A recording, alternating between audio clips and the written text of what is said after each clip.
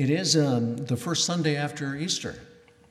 And our text for the first Sunday after Easter comes, as it turns out, from the first Sunday after Easter, a long, long time ago. Angels are trumpeting onto the scene. You can just picture it. Or maybe not. Tombs are busting open, the good book says.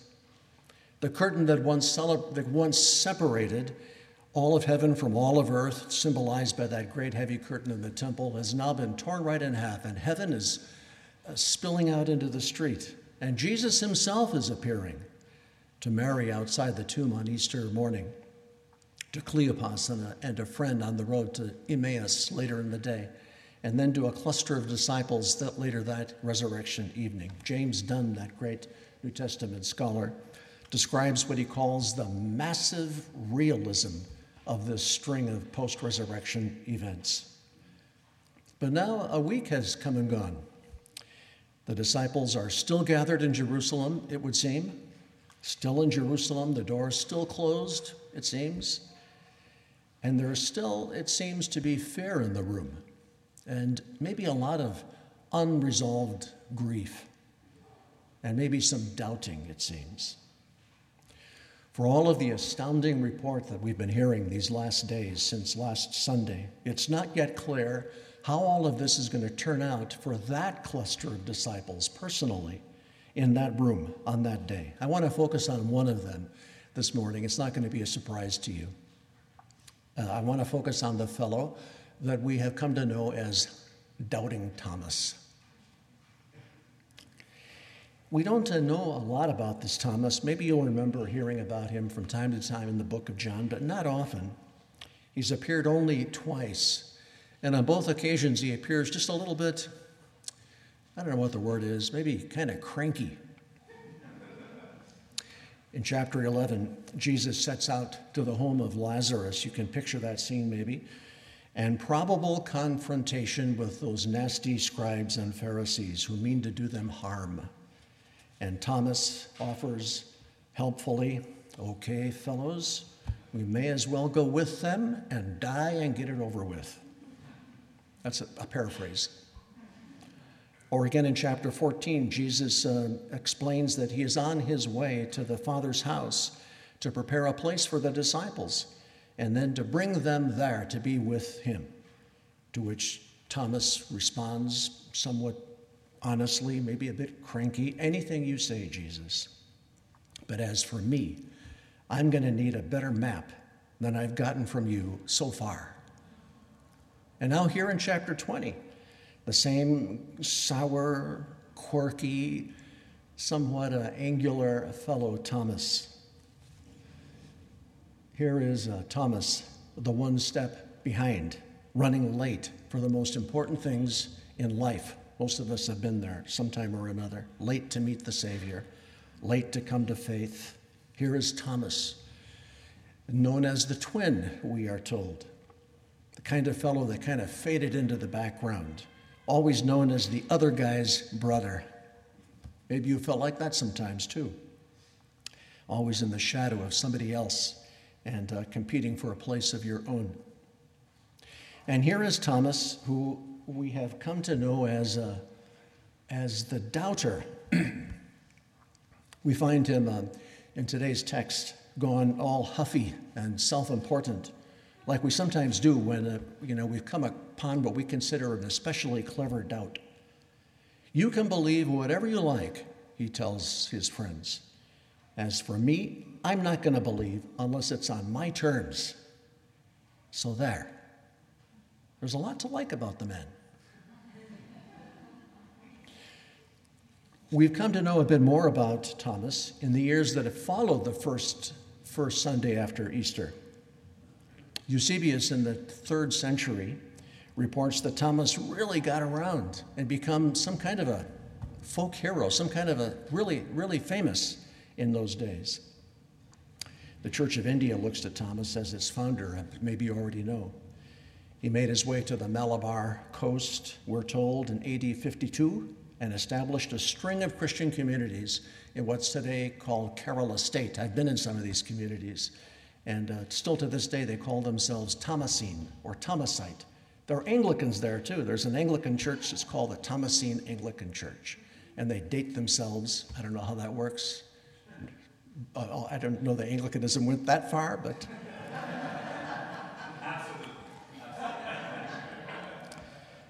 Throughout the Middle East, in fact, and Southern Asia, you'll find churches that believe themselves founded by Thomas. Some scholars believe that he reached India before his death. The Church of Indonesia remembers a visit from Thomas. Even in our hemisphere, there's a tradition among the Guarani people of Paraguay. I've been to visit some of those people, who maintained that Thomas the Apostle came to them and set up a stone chair by Iguazu Falls and preached the good news. Okay, sometimes we need to take our legends with a grain of salt, even Anglicans. Thomas was martyred in AD 72 in Mylapore. You can visit his tomb near the center of modern-day Chennai. So here's the question that I'd like to put to the text for today. What happened? What made Thomas, the doubter, the grieving, the fearful, into Thomas, like the international missionary rock star? 4 observations. First of all, Thomas shows up. It's not always observed, but it's an important detail in this text. Thomas, he just shows up. We don't know why he was absent the first time around, a week before. Locked away, I suppose, in his personal grief and doubt. I don't doubt, but now he shows up again. Let me tell you a secret about doubt and about grief and about that kind of dark area in our lives. It's not often resolved in the closet. Well, maybe for St. John of the Cross, or you could work things out on your own, I suppose. But for most all of us, most all of the time, we need one another. When I doubt, as I do sometimes, you can carry me. When you doubt, maybe I'll carry you. When I grieve, maybe you'll grieve with me. Maybe you'll come a long way to grieve with me. Doubt and fear and grief are not often healed by individual willpower. They're carried in the company of believers. As a matter of fact, you might say that the company of believers is the natural environment for grief and for doubt. That's where doubt belongs. We modern Americans have become the most individualistic society that the world has ever known. We've come to believe that the most important decisions in life must be taken individualistically. And the more important we consider the decision to be, the more individualistic we think it should be. We think this way about everything from marriage to careers to so-called lifestyles and to faith. But this is simply nonsense. And you don't have to travel far outside of the United States to realize how kind of aberrant it is in the world's cultures. The most important decisions in life, as almost all the world knows, are corporate decisions. They're collective decisions taken with the information and cross-fertilization of the company of human family in which we find ourselves. Faith, too, is a corporate reality. It's more than like bravely raising your hand in an evangelistic campaign, although some of us have done that. It's worked into our lives in the company of believers. This is what the great tradition is all about, that Father Rick sometimes talks about. It's doubting Thomas and bumbling Peter, standing at the side of Mary the Magdalene, the Tower of Faith, and all the rest of the company. And together they remember the promises. They affirm one another in Christian life and faith and build a great tradition. You can see the great tradition emerging in our text from the Acts today. I say to you with confidence, Peter says, this Jesus God raised up, and of that we are all witnesses. But he heard that language first from Mary. It's important to show up, doubts and bumbles and all. Belonging precedes believing often enough. Secondly, Jesus shows up. Now, I want to suggest to you that Jesus shows up in this text in more or less, in some way similar to the way that he shows up in Anglican churches all around the world. He speaks. Okay, there's the walking through walls bit. That's true. We don't see that so much anymore. But the focus of his presence is his word in this text and in all the post-resurrection events. Here we find him saying, "Peace to you."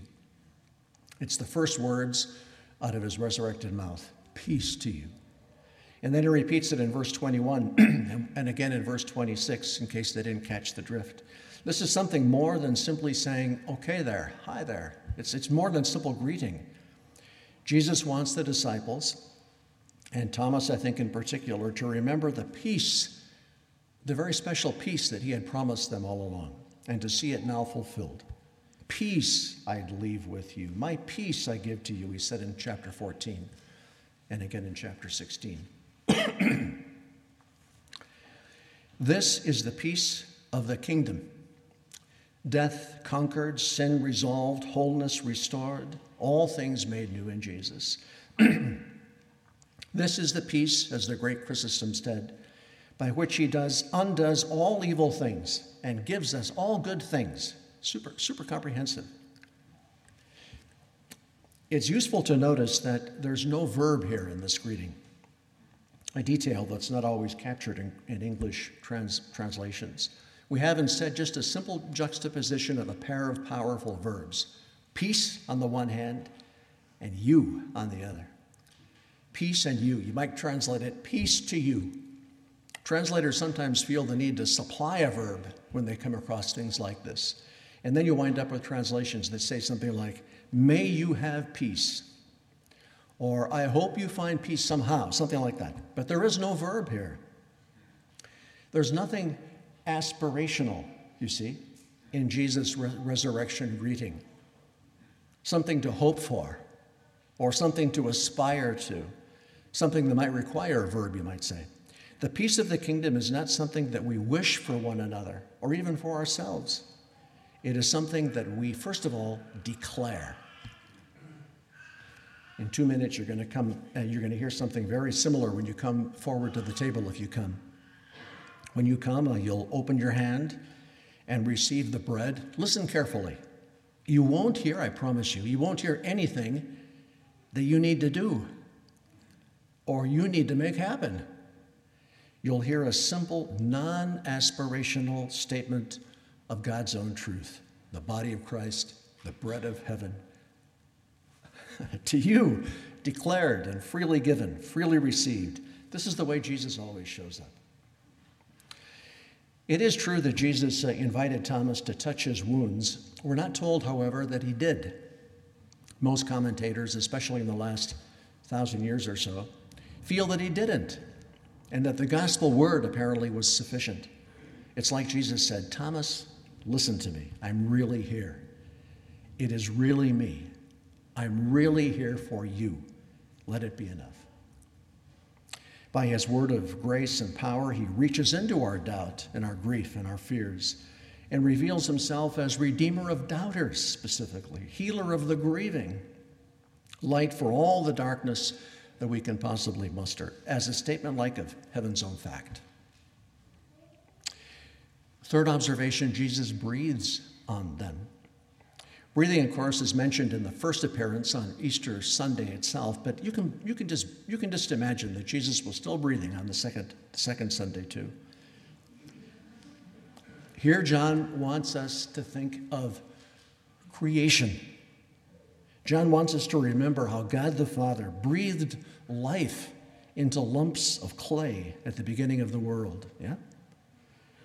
Jesus now breathes life once again into these latter-day lumps. He breathes a new creation into them. He gives them a new identity, new power and purpose. He turns them into believers, like in spite of themselves. The Holy Spirit now equips them with the power of the gospel. They can declare the forgiveness of sins to one another just as Jesus did, and not as aspirations, but as heaven's own reality. The Holy Spirit sends them into the world as Jesus himself was sent, not on their own steam, but as heaven's own ambassadors. They are transformed and then sent out to transform the world. Eusebius reports that the apostles made assignments among themselves. Some were assigned to the Black Sea, some to the Arabian Peninsula. Thomas was assigned to Persia, what is today Iran, and then to Malabar, to India, and there we go. Finally, the fourth observation, Thomas finds in Jesus, my Lord and my God, he says. And here we come actually to the climax of the whole passage. It was like Thomas saying, Jesus, you win. I give up. I receive you. You can have me. Here, in fact, we find the climax of John's entire Christology, the high point, in fact, of the entire New Testament witness to Jesus in Nazareth.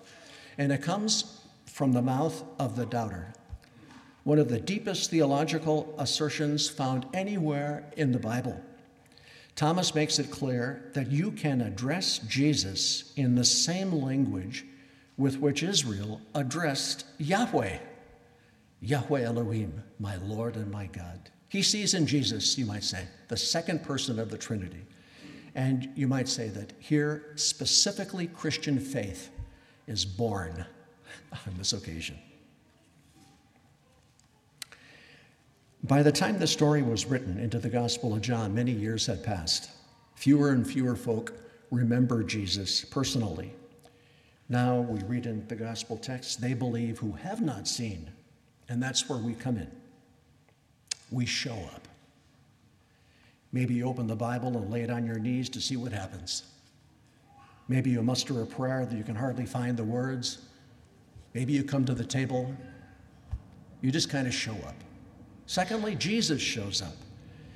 We hear him speak to our hearts, and he says, peace to you, life to you, my body and my blood to you. And in the bargain, we're created all anew. Listen to this from 1 Peter.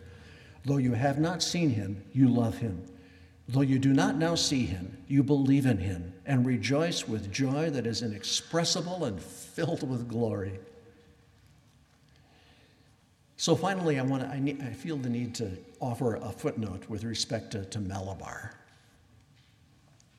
You will be pleased to know that that particular assignment is already taken. Thomas beat you to it. There are tens of millions of Christians in that part of the world. They're sending missionaries already to all around the world. And it may not be that you're interested in becoming an international missionary rock star anyway. We have to be realistic about these things, right, Father Eric? But that doesn't mean that Malabar has somehow gone away. If you permit me just to go a little metaphorical. Maybe you know someone who needs to hear a word of forgiveness. There you'll find your Malabar. Maybe you know a neighbor who could benefit from a touch of Christian love. Yes? There you might find the Malabar coast. As the Father has sent me, after all, Jesus said, so I am sending you, doubters, bumblers, and all. I have no better conclusion for these reflections than John's own conclusion, and with that I'll close. Jesus did lots of stuff, verse 30 and 31, in the presence of the disciples, which are not written in this book or related here today. But these are written so that you may believe that Jesus is the Christ, the Son of God, and that by believing you may have life in his name. Amen.